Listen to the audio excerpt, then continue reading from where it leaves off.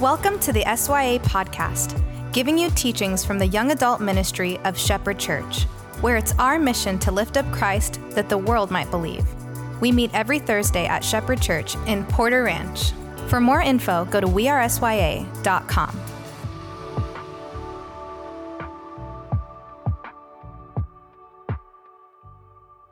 It was 80 degrees on Monday. This is January. 80 degrees in January. I love Los Angeles.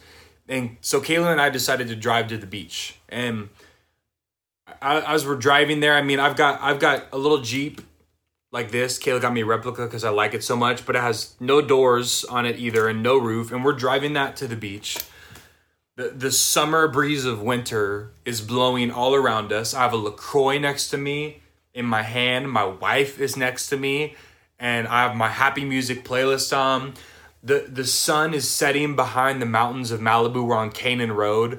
And it's hitting the ocean, landing on the ocean. It was one of the most beautiful pictures I had ever seen. It's one of my favorite memories. It was so beautiful. It was such a great day.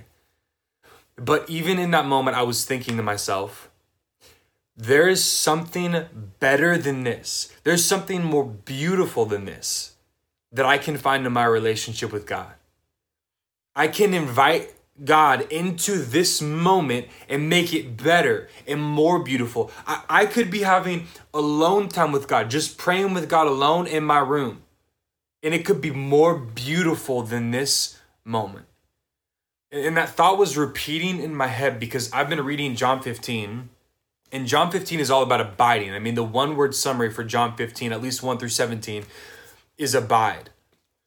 And abide means to remain or connect with Jesus, like a branch is connected to a vine. And two verses of John 15, 1 through 17, just grabbed onto my mind and have not let me think about anything else recently. I'm thinking about them everywhere because these verses, Jesus tells us the results of abiding. And the results, I want those results. So after he teaches about the vine and abiding and connecting, he says in verse 11, "These things I've spoken to you about abiding, that my joy may be in you and that your joy may be full." Then verse 17, he says, "These things I've commanded you about abiding, that you will love one another." You should circle verse 11 and 17 and remember those are the results of abiding. So Jesus is saying, abide in me and your love will overflow and your joy will overflow. So this thought has been in my head. It's just poking at me all the time. The results of abiding are joy and love overflowing. The results of abiding are joy and love overflowing. Abiding in Christ, connecting with Christ, being with Christ causes you to overflow with love and joy.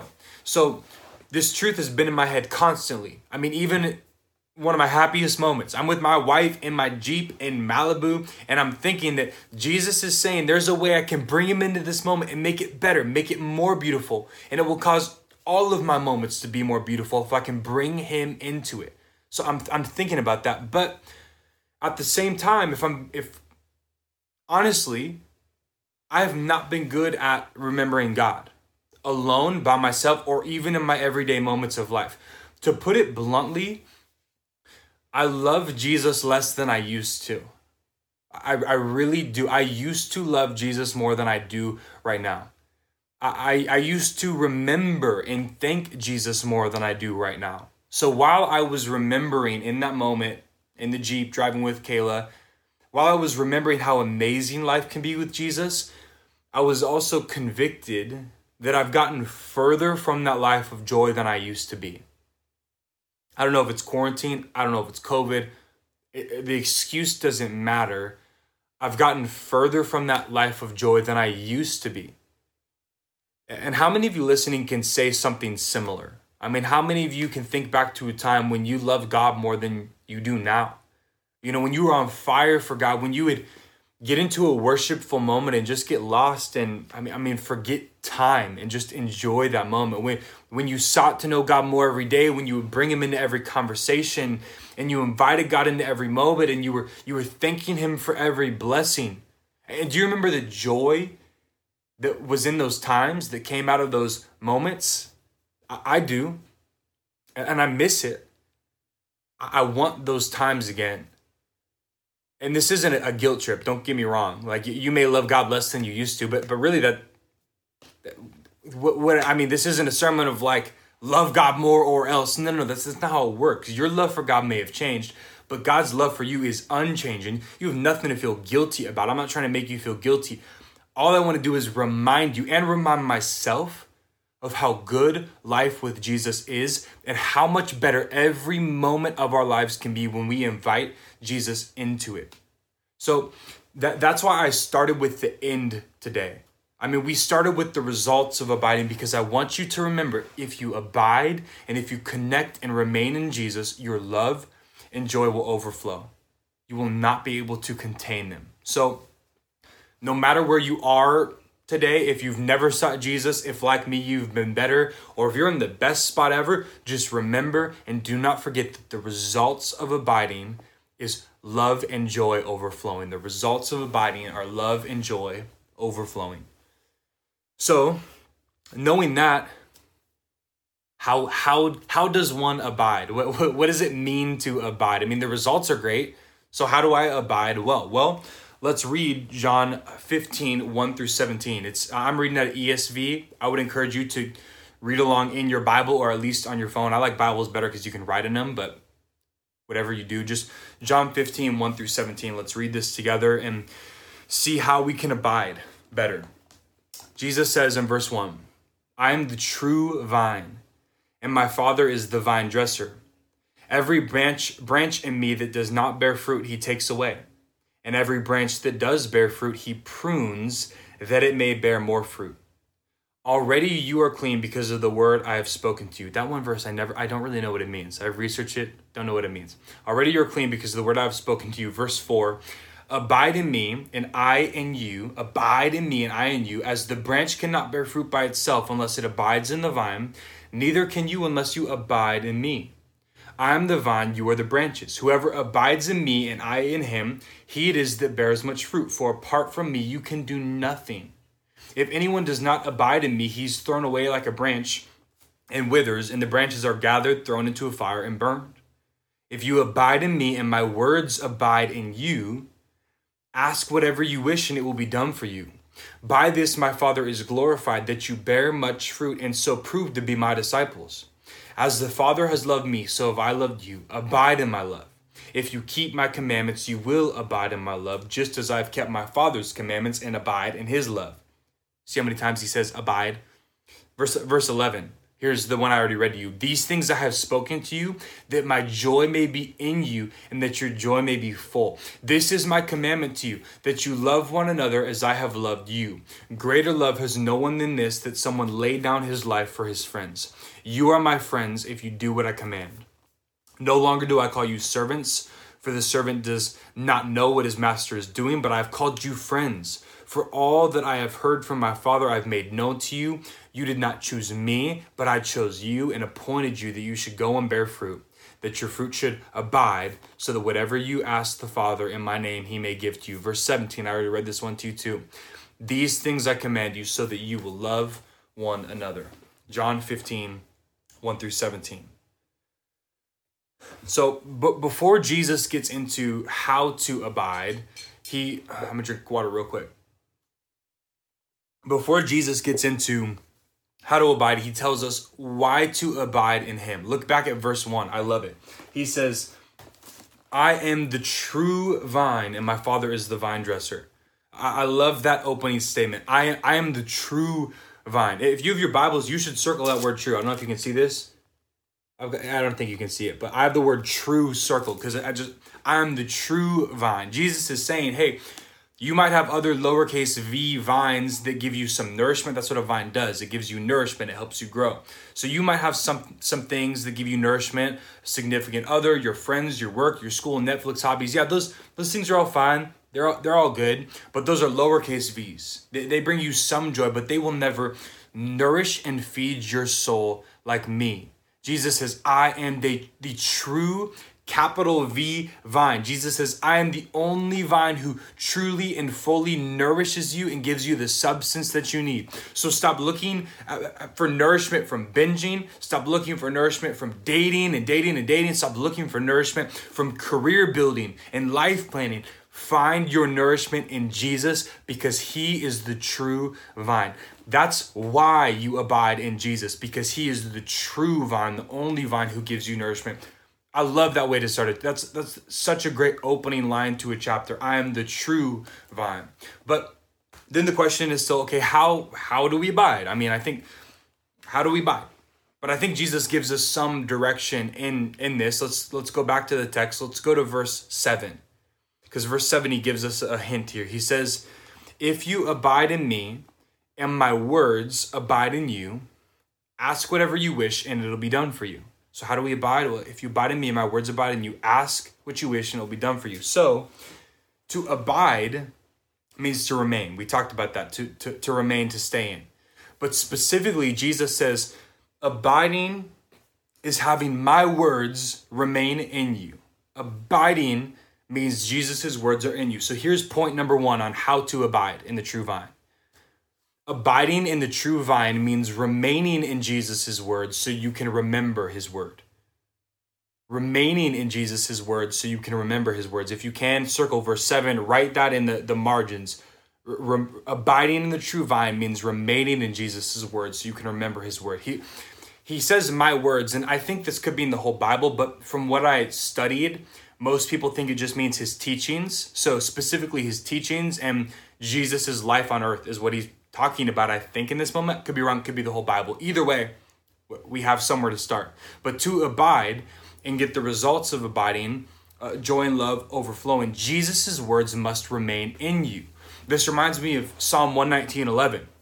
It says, I have stored up your word in my heart that I might not sin against you. I've stored your word up in my heart.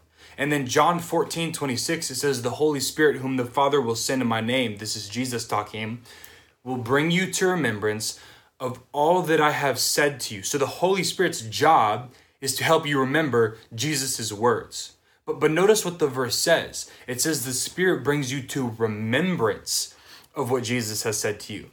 But if you've never read all the words of Jesus, if you haven't heard them, if you haven't read them, how can you remember them? You can't remember what's never gone into your mind. So here's the application. You must know all of Jesus' words well and have some of Jesus' words memorized to abide. You must know all of Jesus' words well. You have to be familiar with them and have some of Jesus' words memorized to abide. Abiding is remaining in Jesus' word so you can remember his word. Remember his word in times of need, in times of question, in times of temptation. In those moments, you can remember God's word. So know the words and teachings of Jesus well. Be familiar with them. That is abiding, according to Jesus in John 15, verse 7. And knowing all the words of Jesus sounds kind of hard, but it's very doable. I mean, if you want to accomplish this right now, this is what I recommend doing. Read Matthew, Mark, Luke, and John. 4 books of the Bible. They're small books and they're small chapters. Read them straight through.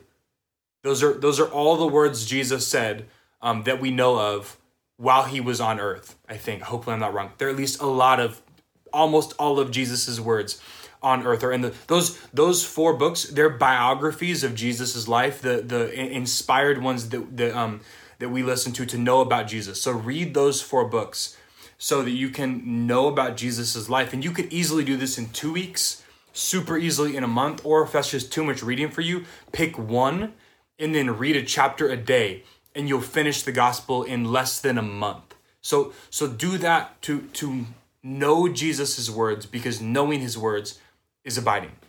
Abiding is remaining in God's word so you can remember God's words. And the results of abiding are joy and love overflowing. Let's go back to the text, because I want to show you the second point on abiding. Verse 9. It says, as the Father has loved me, so have I loved you. Abide in my love. If you keep my commandments, you will abide in my love, just as I have kept my Father's commandments and abide in his love. This is my commandment, that you love one another as I have loved you.